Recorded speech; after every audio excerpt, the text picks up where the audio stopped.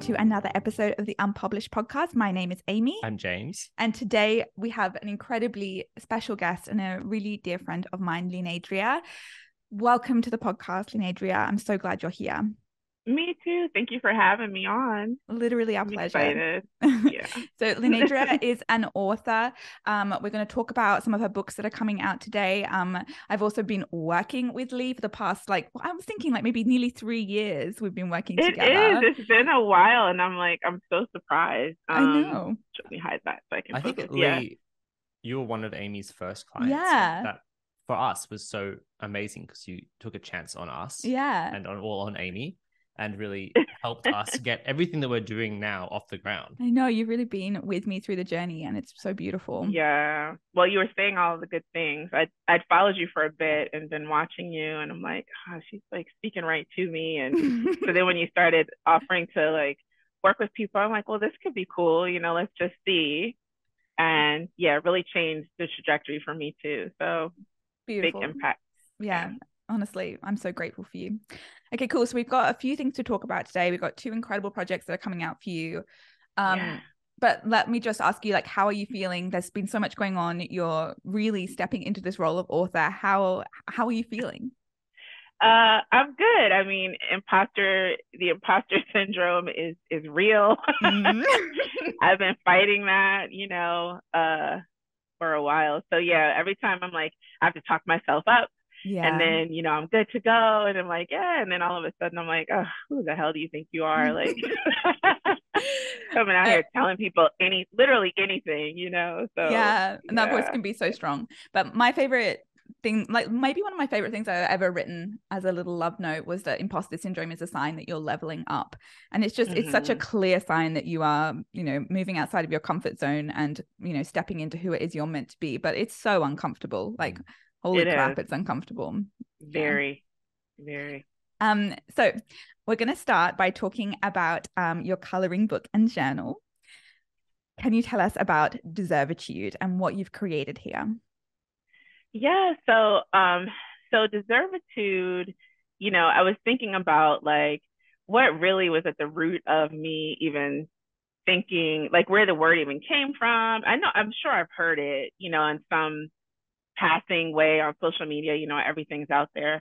But I just woke up one day and I was like, yeah, deservitude, this whole attitude of you deserve to have pretty much all the good things, whether you have them or you don't. And I think where that came from was there's a couple of places, but so part of my story is for those who are obviously no one knows who I am. So I have 2 children, but my youngest child had been diagnosed with a brain tumor when he was 3.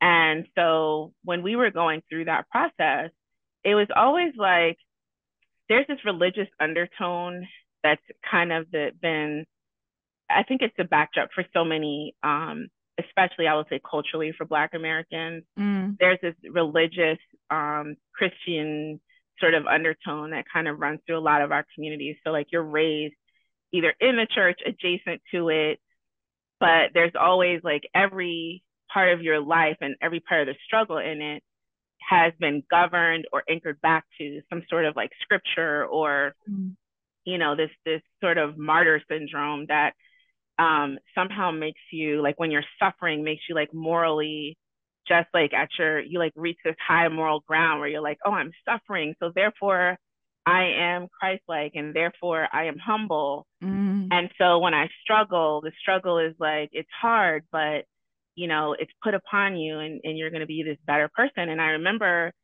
being in the hospital and looking at my son who was going through treatment, and even at my other son who was also having to now have his whole life change, and thinking I don't we don't want the struggle. No one wants this, and they don't deserve any of this.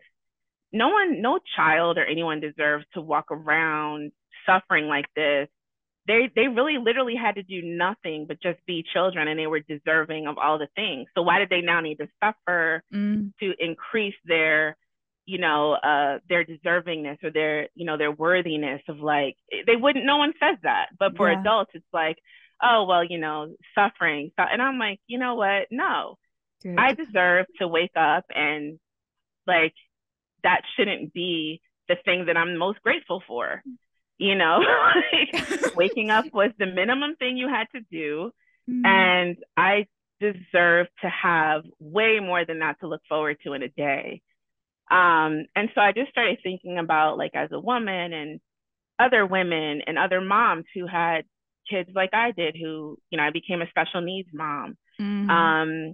Other moms like me who maybe where they grew up or how they grew up, or maybe there's some circumstances where, they didn't have access to all the things, or people who aren't like me, who maybe their bodies aren't safe, or whatever the case is. No matter where you were, you don't have to do anything else to deserve happiness or joy or education or financial security or whatever. And I think for me, when I finally was like, oh, well, I don't have to actually do anything else to just like deserve happiness or to deserve to do what I love, it really changed things for me. And I think that's what kind of gave me some courage. And so that was what deservitude really kind of meant for me. And so the first thing I created was this coloring book, because when we were going through treatments with my first son, we were just in the hospital. And this was the process with Nicholas was probably about, well, he lived to be about 7 before he passed. So I would say a good chunk of that time we were either trying to figure out what was wrong or dealing with his diagnosis. But my creativity was kind of, I put it on the back burner, and of course that had always been a way I expressed myself, and kind of gotten through stuff, but I just wasn't available to me for whatever reason. I just was consumed with grief and just struggle and hard and scared all the time. But one of the things that I could do was color, because they always had coloring pages at the hospital. And so I always colored, and that was something I did with Nicholas and with my other son, and even with my husband sometimes, like whatever, we would just color. And it was calming, and it just helped you kind of focus in on just that moment. So the first thing I did was the Deservitude coloring book. And then I just recently finished the journal, which is basically like somewhat of a guided journal, but also free form, just full of all of the deserving statements that I would say to my children, and then ultimately then say to myself. So I love that. It's like, it's so mothering. And like, as you were talking about at the beginning, like, we allow kids to be free of suffering. We want them to be free of suffering. Why can't we be free of suffering? And why can't we be deserving, just as we look at our kids and think they are deserving? And I love it.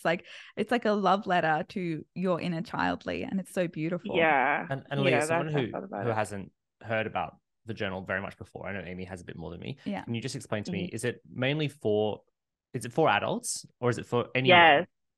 It really, anyone could use it, but I wrote it for adults. I wrote it for, people who are just, seeking to have some time, because gratitude journals for me, they've become, I don't want to say they're like, I don't want to dismiss them, but for me, they became very useless, because it got to the point where it's like, I'm grateful for the sun.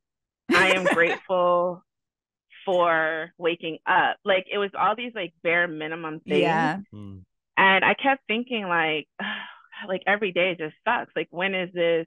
Like, I don't feel grateful for any of this stuff. Am I a bad person? And then finally I was just like, I don't feel grateful because I don't also feel deserving all the time. I don't feel like I always should, like, I got chosen to, like, be here every day and live, but I also just don't feel like I maybe earned it. And so there was a lot of me dismantling that kind of, through this journaling process.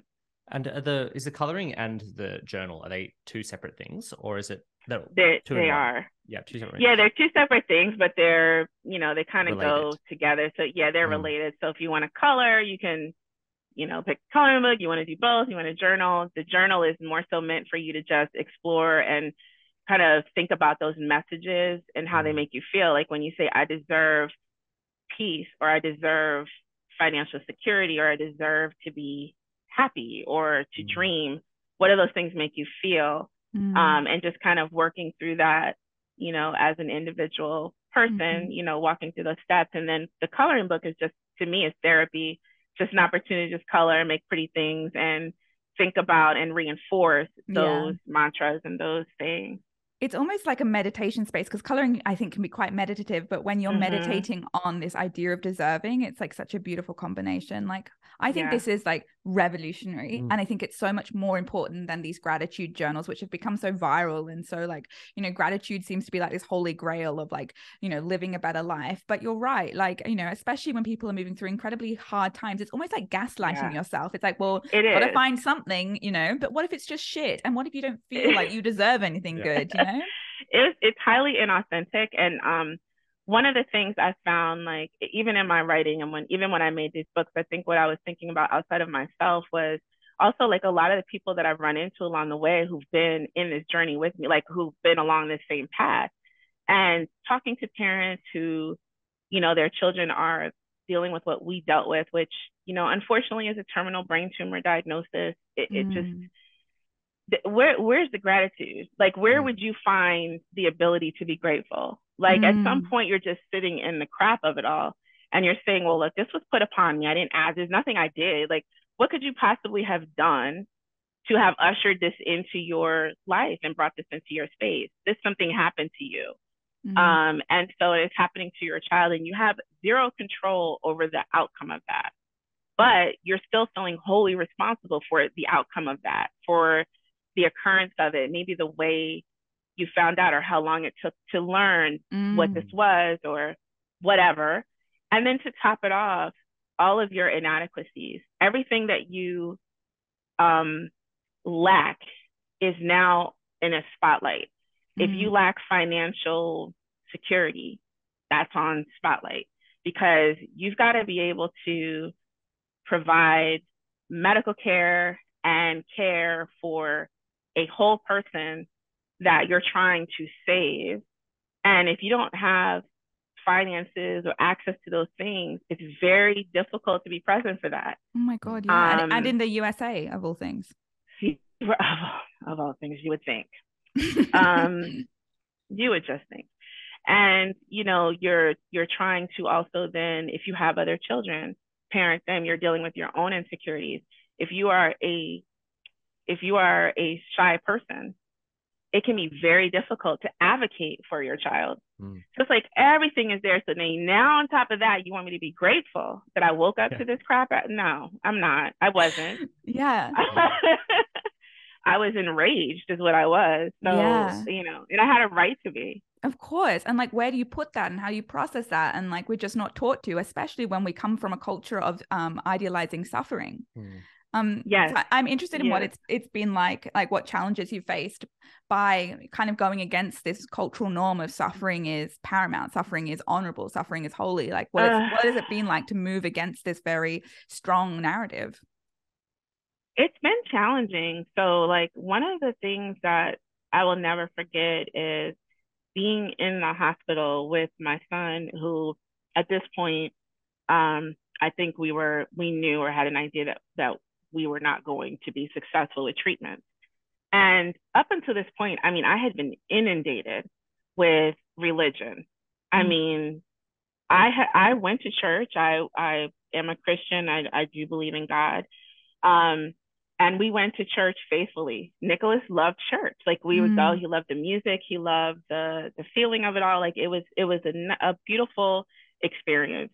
But underneath of that, the messaging that gets reinforced, which is basically suffering is okay. Some of these things, it makes it very difficult for you to process what you're going through, and then to also feel like you even have anywhere to turn. You're supposed to be able to turn to the church.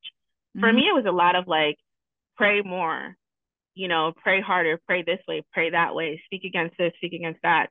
And I'll never forget, I mean, when I say exhaustion, I just don't even know how to tangibly explain to anyone how exhausting it is. You don't sleep, you're tired. We've been in the hospital probably for 3 months, living there in a room, sleeping on a pallet on the floor, and maybe getting 3 to 4 hours of sleep a day. There's no greater torture, than that. At least for me, it wasn't. And midnight, a family member, like a distant family member shows up at the hospital with another family member and calls me down to the lobby because they can't come inside to pray and then to lecture me about what I need to do better to further protect my son. And at that point, you're just like, are you kidding me? Like, it just like, you're already hopeless. And then like that just takes it out of you because you're like, I can't do anything. I can't pray right. I can't cover him. You know, I can't cover myself. Like, you just feel helpless. And so for me, as like we moved through that process, it became very easy to push those people out and to separate myself from that kind of dogma, because it was that or we weren't going to survive. None of us. I mean, because what are you going to do? Walk around the whole rest of your life trying to like pray it away? This doesn't work. Believe me, it doesn't work because no one prayed more than I did. I bet. Yeah. Huge. Yeah. I guess like we were in such extreme circumstances that the boundary that you had to put up was like mandatory. Like you, as you said, you couldn't have done without it. Like you just had to put it up. Had no choice. Yeah. And people that weren't supposed to be around us have just kind of fallen away. Good. Yeah. Like, see ya. How has creating these beautiful books, the coloring book, the journal, how has it like impacted? I mean, I'm guessing it's been transformational for you, but how has it impacted you as a creative and as an artist? It's beautiful. I'm just so excited to see them. It's empowering. It's scary, but it's empowering. I mean, you know, like when I first started working with you, it was like trying to figure out what I was how I was going to create, like how was I going to do this? You know, I want to create full time, and I was writing my book and trying to struggle my way through that, and just so many obstacles came up, you know, in the process. So, I mean, I feel really proud of myself that I was able to do this. It was a very challenging process for me because it just was so emotionally charged, but yeah, I feel really good about it. Like, it's giving me a lot of confidence to keep doing it. Now, putting it out in the world is like, but something that I am just in awe of Lee, and like having worked with so many creators, is like Lee gets it fucking done. And I see an ambition in you and like a drive in you that I see in myself. And like I look at all that you have planned and all of the creations that you know you are here to make, and it's just so exciting. And I'm actually kind of tempted to talk to you about like, so you have, you know, the Deservitude coloring book, you have the journal, and then you have so many other projects on the go. Like you are just like, you are prolific, and I believe you're here to make incredible amounts of stuff, which is so generous. How have you found giving yourself permission to really like dive into all of it? Because I just love it. Like I think so many creatives really just feel like they've got to focus on one thing at a time, but you've been so good at like allowing yourself all these different avenues. Yeah, I mean, I don't know how much credit I can take for intentionally being in all these different avenues. I just think that sitting in some of the stuff is so uncomfortable sometimes. I like am like, let me just go do this. Let me make a coloring book.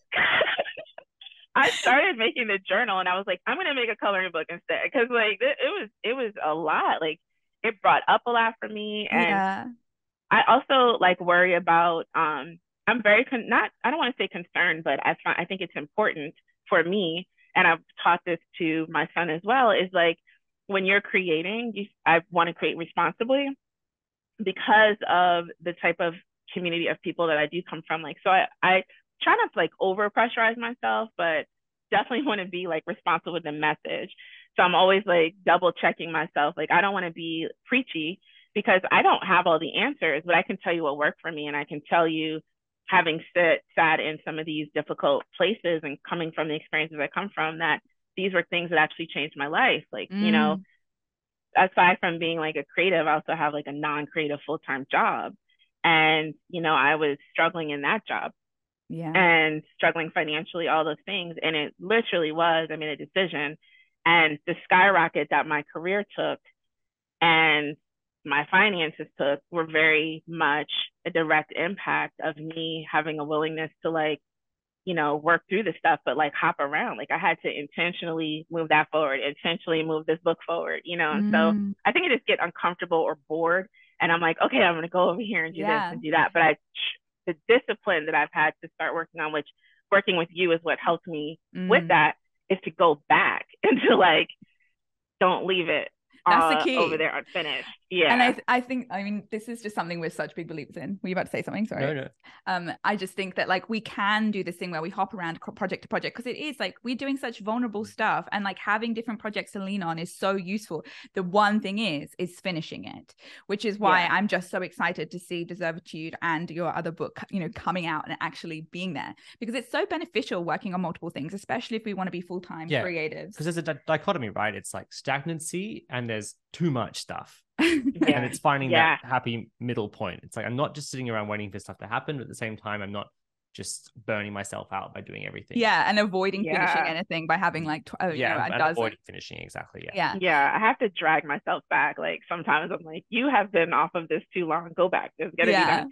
And I try to set deadlines too, like, you know, I'm like, I have a deadline, this was supposed to be finished, so it's like I recognize that that's coming and taking that seriously. That's been the thing, you know. I mean, like making that is as important as the other job, because this one's not giving me a paycheck yet, the other one is, so it's easy to be like, oh well, that paycheck is way more important than this. But if this is not the only way I want to keep, you know, supporting myself, I got to make this as important as that, if not more. We were talking about this in the Inspire Collective last night, that in non-creative jobs you have KPIs and you have a manager and you have people who you're reporting to and stuff, and you can just tick things off, tick. Whereas when you are doing something creative, often you are your own boss, you have to set your own KPIs, and then if you don't hit them, then it's like, well, actually you got to kind of trick yourself into thinking there are consequences. Right, because like who's going to hold you accountable, right? It's like you got to hold yourself accountable. I know it's hard. One of the biggest challenges for creatives is like taking yourself seriously enough to, you know, set these goals, meet them, to, you know, finish, to, you know, it's just such a big thing because there's no one watching us, because there's no structures in place. It's so challenging to take yourself seriously, and you are just like, I feel like you're leading the way here, Lee, and just following through. And I'm following a lot of people. No, following examples of a lot of people. you're out the front, and I'm so proud and excited for this. Okay, let's talk about Brothers Day Out. Can I just say before we move on quickly, I just very late coming in here because it's taken me a while to get my thoughts together on this, but just thinking about gratitude, and I'm also, you know, as someone who has had no great tragedies in my life, I still find gratitude to be a little bit, it doesn't really work that much for me. Like I try and say something I'm grateful for at the end of my journaling every day, but it just sort of seems like, as you were saying, Lee, it almost becomes robotic at a certain point. Like you just like, something I'm grateful for, and I'm super fascinated by this idea of deservitude, and I think that I'm going to be someone who benefits from this book a lot. I agree, because I've been searching for something like I've bought gratitude journals in the past. They've done nothing for me. I do it in my journaling. They've done nothing for me. So I'm just really excited. I think far more than we need, this is controversial maybe, but I think far more than do we need a more grateful world. We need a world that believes they deserve good things, you know, like I agree. And that's more important, I think. I completely agree. I think that is a message that travels across so many groups of people. And I think it is something that impacts equity, and it just impacts just so many things I'm passionate about. But I totally agree with that. I absolutely love it. All right, let's talk about Brothers Day Out. So tell us about this book, baby. I'm so excited. So Brothers Day Out, I'm excited about this book too. Brothers Day Out is actually based on a day that we used to do for that my oldest son, Augustine, as y'all will get to know him at some point. We will. He would do facilitate for his brother. So when Nicholas, when he was diagnosed with a brain tumor, over time with the course of treatments and just kind of the toll that's taken on him, he became what I guess many would consider chronically ill and then special needs. And so there's all these protocols around, you know, like he can't be around people, like when he's in chemo or in treatment. When he would come home, we'd have limited ability to like have him around people.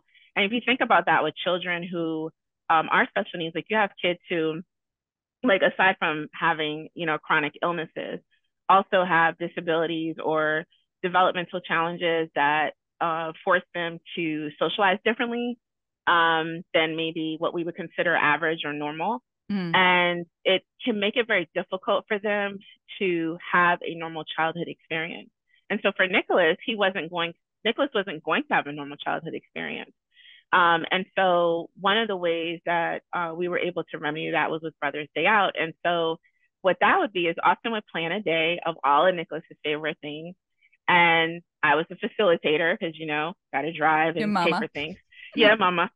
And so we would have that day, and Nicholas just loved it. Like, he was so excited for this day. And so when I thought about what I wanted to write, I knew I wanted to write a children's book. When that came to me, that was what I was going to do, that just popped into my head. And I was like, it's the perfect story, because it's an opportunity to demonstrate to others how they can maybe create experiences for children with their siblings or even their peers, where they can create and facilitate moments that are within their realm of ability, within their zone of comfort. And oftentimes and which will take into consideration like all of the challenges that they're facing. So like Nicholas couldn't maybe be around 20 people, but maybe we could go to the bookstore when it wasn't so crowded, and we could, look at books and have that moment. Like, we had to figure out what we could do with him. And so Brothers Day Out is just an account of the day.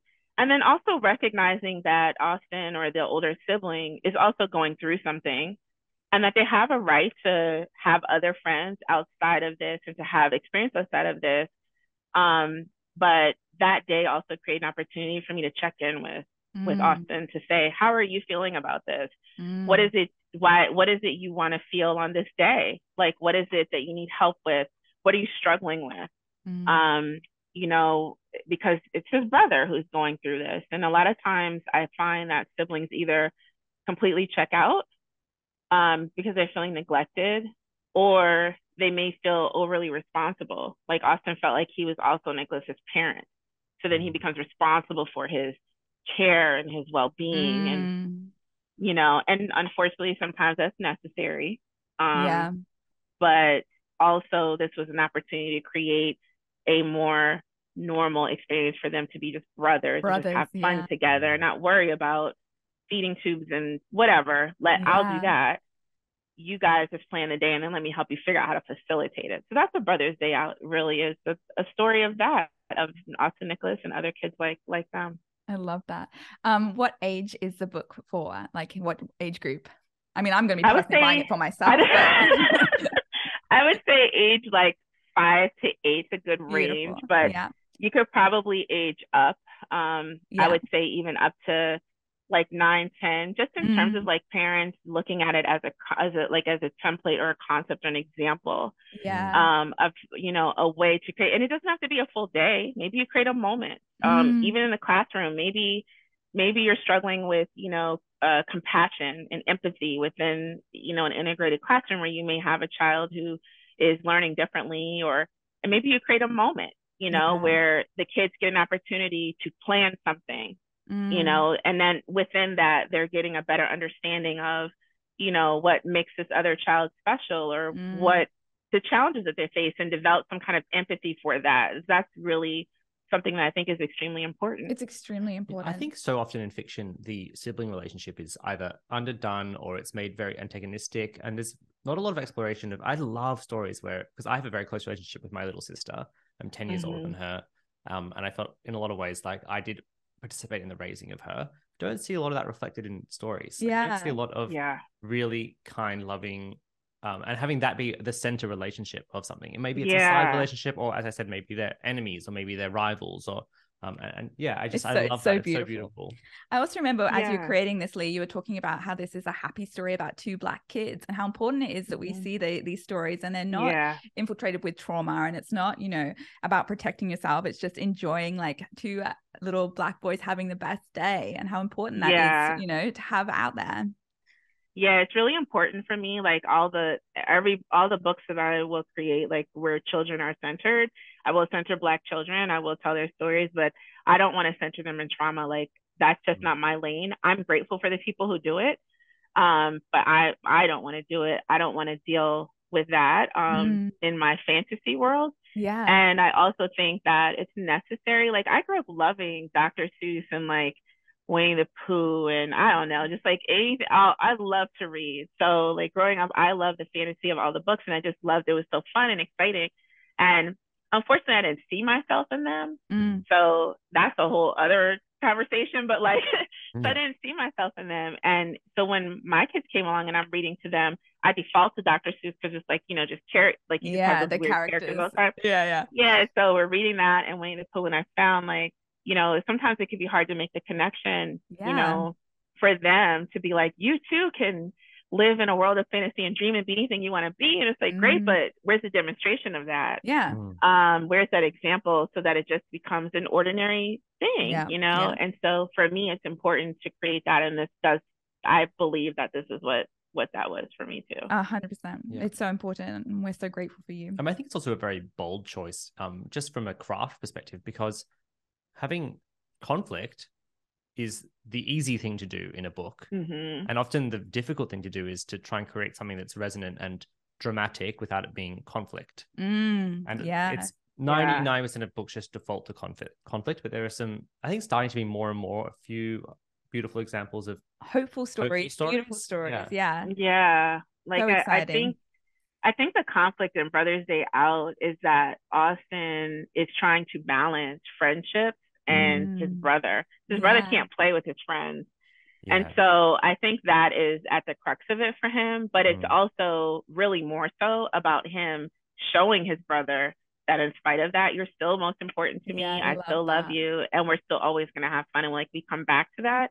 So there's a little bit of that in there, but of course. Yeah, I agree with you, James. Like the whole, I don't see it a lot either. Like Austin and I talked about it with Austin before I wrote it. I'm like, you know, are you okay with me telling this story and, you know, in this way? And, you know, we talked about that, and he's just like, yeah, you know, I don't see a lot of like brothers where they're like Black brothers where it's not some sort of, you know, struggle happening, you know, where they're like fighting for their lives or in the streets or like someone's in jail, you know, like it's just kind of all that stuff. And so I'm like, yeah, well, okay, let's write about it then, you know, let's tell our story. And I feel like what you're revealing there is the truth, like the more deep human truth is that conflict can exist in the small moments. And like conflict, as you said, isn't adversarial necessarily. It can be about two people just navigating something. Yeah. I love this. I'm just so excited. Definitely.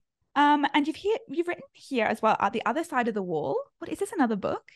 Oh my God, Lee. No, so that's my nonprofit.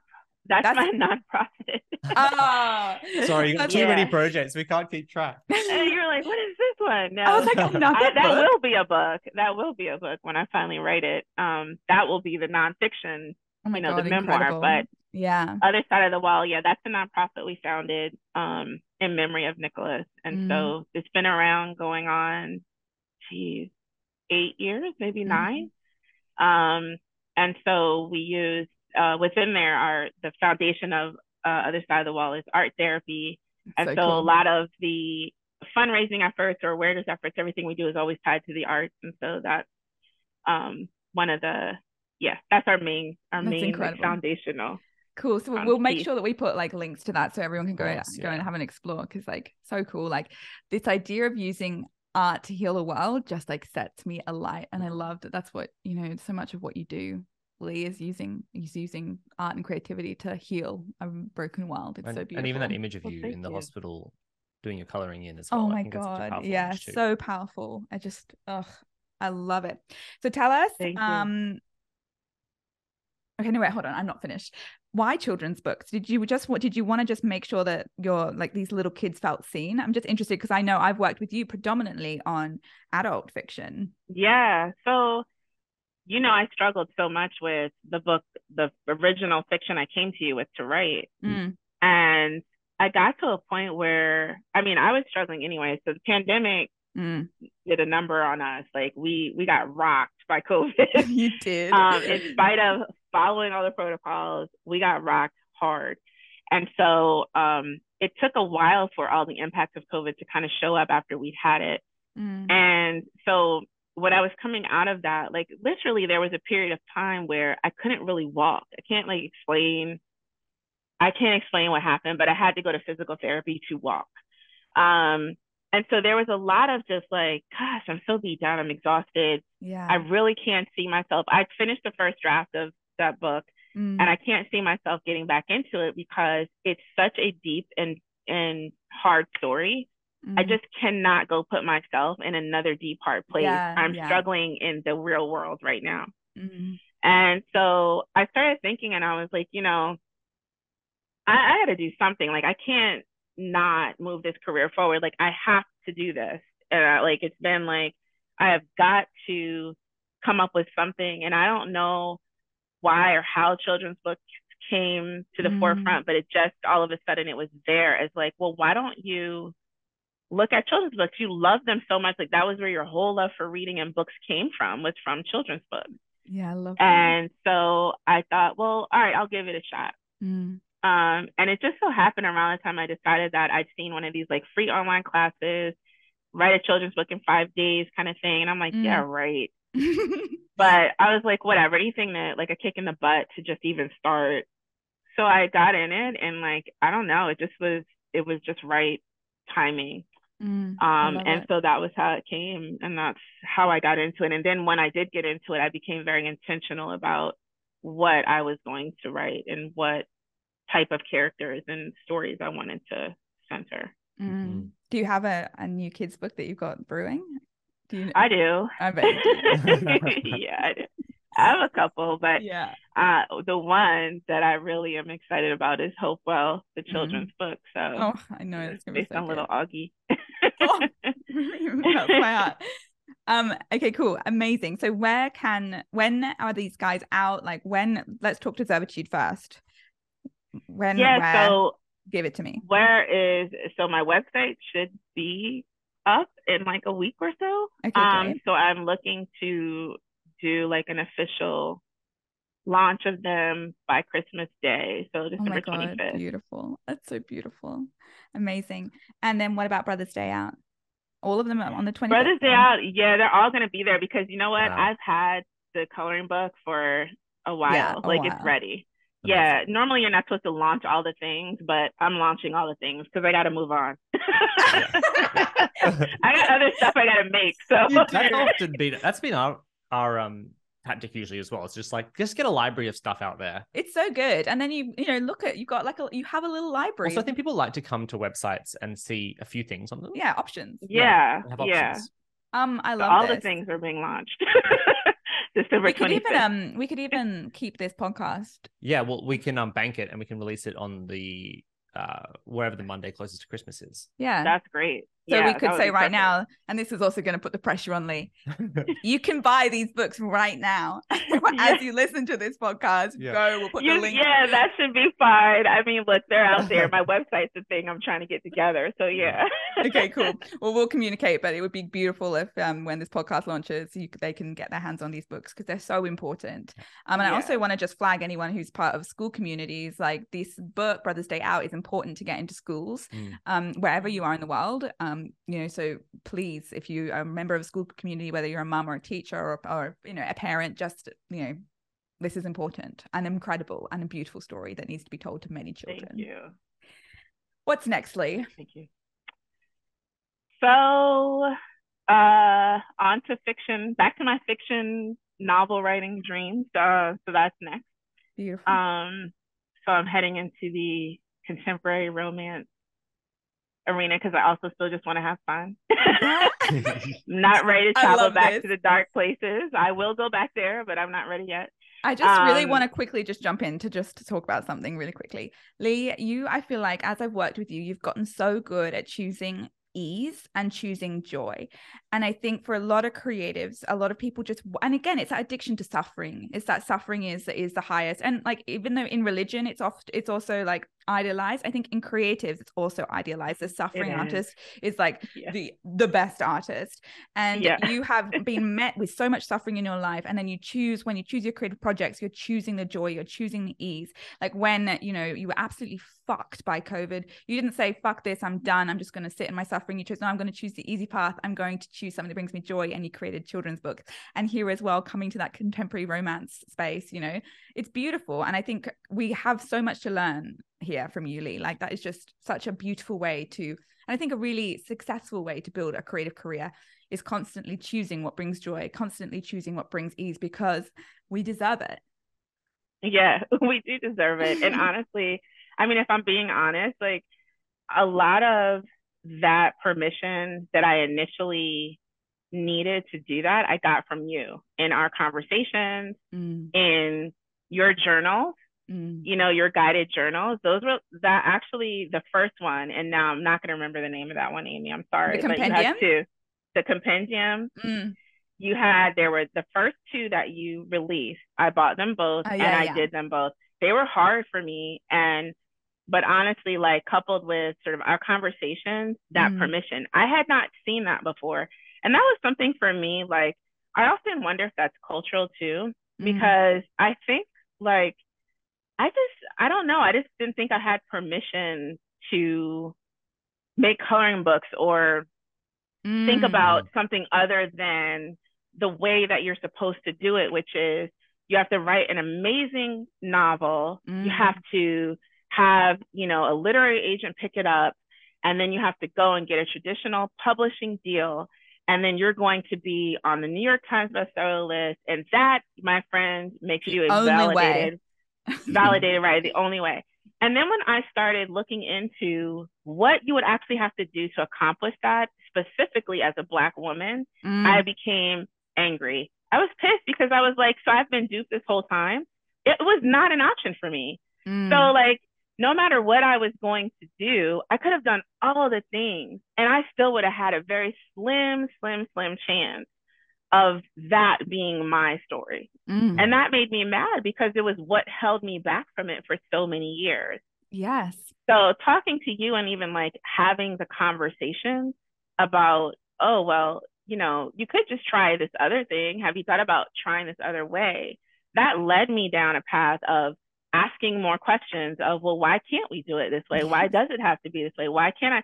And then I got to the point where I was like, well, why do I need a publisher to like me? And why do I need someone to tell me I'm a good writer? I'm going to have to do the work and then, you know, become a good writer.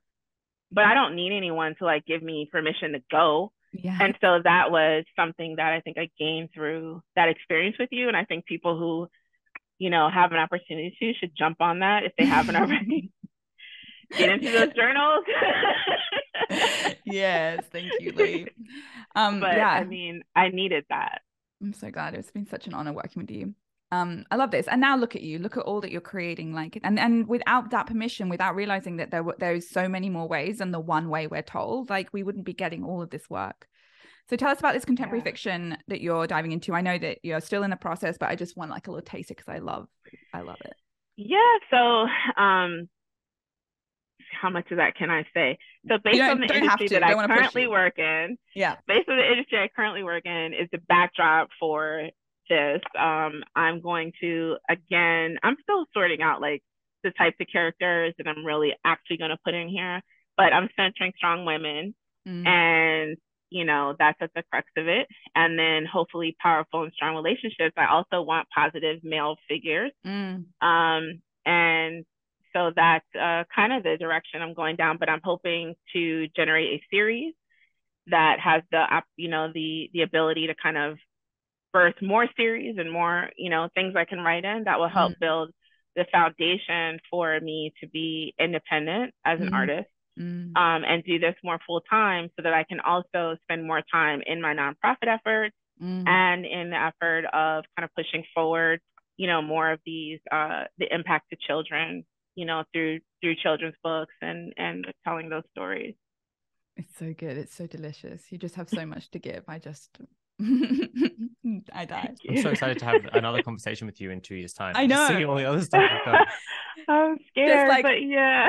A Linadria library of just like the most incredible creations, and also what you do with your son, with Augustin, who I also work with, like just the stuff that comes out of you too. Like I find it really hard to express it, but like I have the most incredible amount of faith and belief in what you guys are doing, and I'm so excited to see where this goes. Like, just we appreciate that, definitely. You're one of the few people who understands it, so it's like that's the other part. It's like the people around us are like, what are you doing? They don't get it. That's hard. I don't explain it anymore. I'm just kind of, you know, shifting through. I'm just doing what I'm doing. I don't have time. I had this, like, I was listening to someone speak about imposter syndrome and about like procrastination, like all these things. Like you talk about it so beautifully. But this person had said, if you have a calling, if you feel you have a calling, and I feel like everyone has a gift or a calling or something that they're uniquely supposed to bring to the world. It gets buried under all of the crap. So, some of us, it's just like getting out of that is just a long process. Yeah. We have to even realize we're buried. For me, I didn't even realize, I had to come to the realization that, oh, wait a second. A lot of the stuff that, I had to go through, it wasn't all my fault. Like I didn't generate all of this stuff. Like some of this stuff was already here and I had to go through it. Yeah. But someone was asking and saying, well, I'm afraid to really put myself out there. And she was like, well, you know what? That's a fair thing to feel. But so what are you going to just not do it and not help all these other people because you were scared? Do it scared. And, you have a chance at least to impact somebody in a positive way. And that just really resonated with me. And I was like, okay, so I'm going to have to just do it scared because I'm not feeling any other emotion here. Like I'm just like afraid to go forward. So I'm going to do it scared. So I guess in 2 years when I talk to you guys, hopefully I'm not as frightened. To be honest, like I'm still pretty scared. And like, I feel like the fear is always there. It's just like learning how to take care of yourself. And I think that's something that I was reflecting upon this year. And I was like, what have I gotten better at? And I've gotten so much better at taking care of my fear. And, like I developed like an anxiety disorder last year. And I think it was just from being constantly very afraid of what I was doing. Cause like, again, artists, like we're just so sensitive. We're so vulnerable. We're doing such scary things. And I think rather than getting better and better at not being afraid, I'm still very scared all the time, but I'm much better at taking care of myself. And it's super interesting. And it's such a big journey to go on. Huge. Yeah, it is. It is. I just want to ask as our final question, unless James has any questions. No, go ahead. How do you take care of little baby Lee? How do you take care of yourself? How do you mother yourself? How do you take care of, that inner artist that is afraid? Like, what do you do? Naps and good. I love take it. naps. I sleep when necessary, binge watch. I've had to over time, I think, and I'm still working on this, is build up the right types of support around me. Yeah. So one, I had to make, the people around me who are in my circle aware of the fact that sometimes I just need you to leave me alone. Or sometimes I need you to just tell me you're doing good. Like, it's gonna be okay. I got you. You know what I mean? Or just listen, make room for me. My energy is a little, I feel like I don't know, sometimes I'm overly polite. Like my energy has to be invited into a space before I'm not going to just like interject myself into something. I don't have that kind of off the bat personality. So if you don't make space for me to say, hey, I'm struggling, that's so interesting. Then probably won't say it, so the people that are like closest to me, and then, and as you mentioned, Augustin, my son, he's kind of like my creative partner in crime. He is. In all things, which I'm very blessed to have that with my son. And so like, even today when I was getting ready for this, he was like, all right, relax. It's fine. You're just talking to Amy. It's going to be okay. And he knew to do that. So that's one thing. The second thing is I have to more so like, I'm good at like taking to the bed and going to sleep if I need to. What I really need to do is like, not do it for so long. Sometimes I'm like, I'm gonna lay down on Saturday and like Sunday I'm still like binge watching and I'm not doing the things I need to do. So I've gotten better about like cutting it off and like, hey, go do something, because then I'll feel worse Sunday night because I didn't get anything done. God, that balance is so hard. Yeah, so it's creating that balance. But I think that's how I take care of I've learned to be better about taking care of myself, is just like, and then also recognizing going into a crazy week that I'm going into a crazy week. So I'm just going to plan that on Thursday, I'm not doing anything. Yeah, I'm just going to rest, and I plan that, so that I don't completely burn out and go off the ledge on Friday. And it's too hard to think of it in the moment because you're exhausted and like you're things doing coming at you, and then pre-planning a busy week is something I definitely need to get better at. Me too. Like this week's like crazy if you know busy, it's like, crazy. Yeah, you should plan accordingly. This week is busy and we haven't put in anything. I haven't done anything. It's just nuts. Anyway. Okay, well, after this, we'll plan in. After this, plan a rest day. Plan like a break. Like I'm like break for today. Yeah. Thank you, Lee. I mean, this was amazing. Is there anything you feel like we didn't touch upon that you would love to talk about? Is there anything we missed? No, I mean, thank you for having me on. It's great talking to both of you. This was pretty cool. Like, it's, you know, it's cool. Like, I'm talking on a podcast about stuff that I made in my house. I can't wait to have you on when your other novels come out. Like, I just can't wait to watch you flourish and to see you, you know, be author, which is so who you're meant to be. And we're just so grateful we got to chat with you. Yeah, and just a reminder to everyone that all of Lee's details for her website will be in the description of the podcast. So please just scroll down, check that out. And go buy all the books. Yes. All right. Thank you so much for being with us, guys, today. We will see you next week. Nice talking to you both.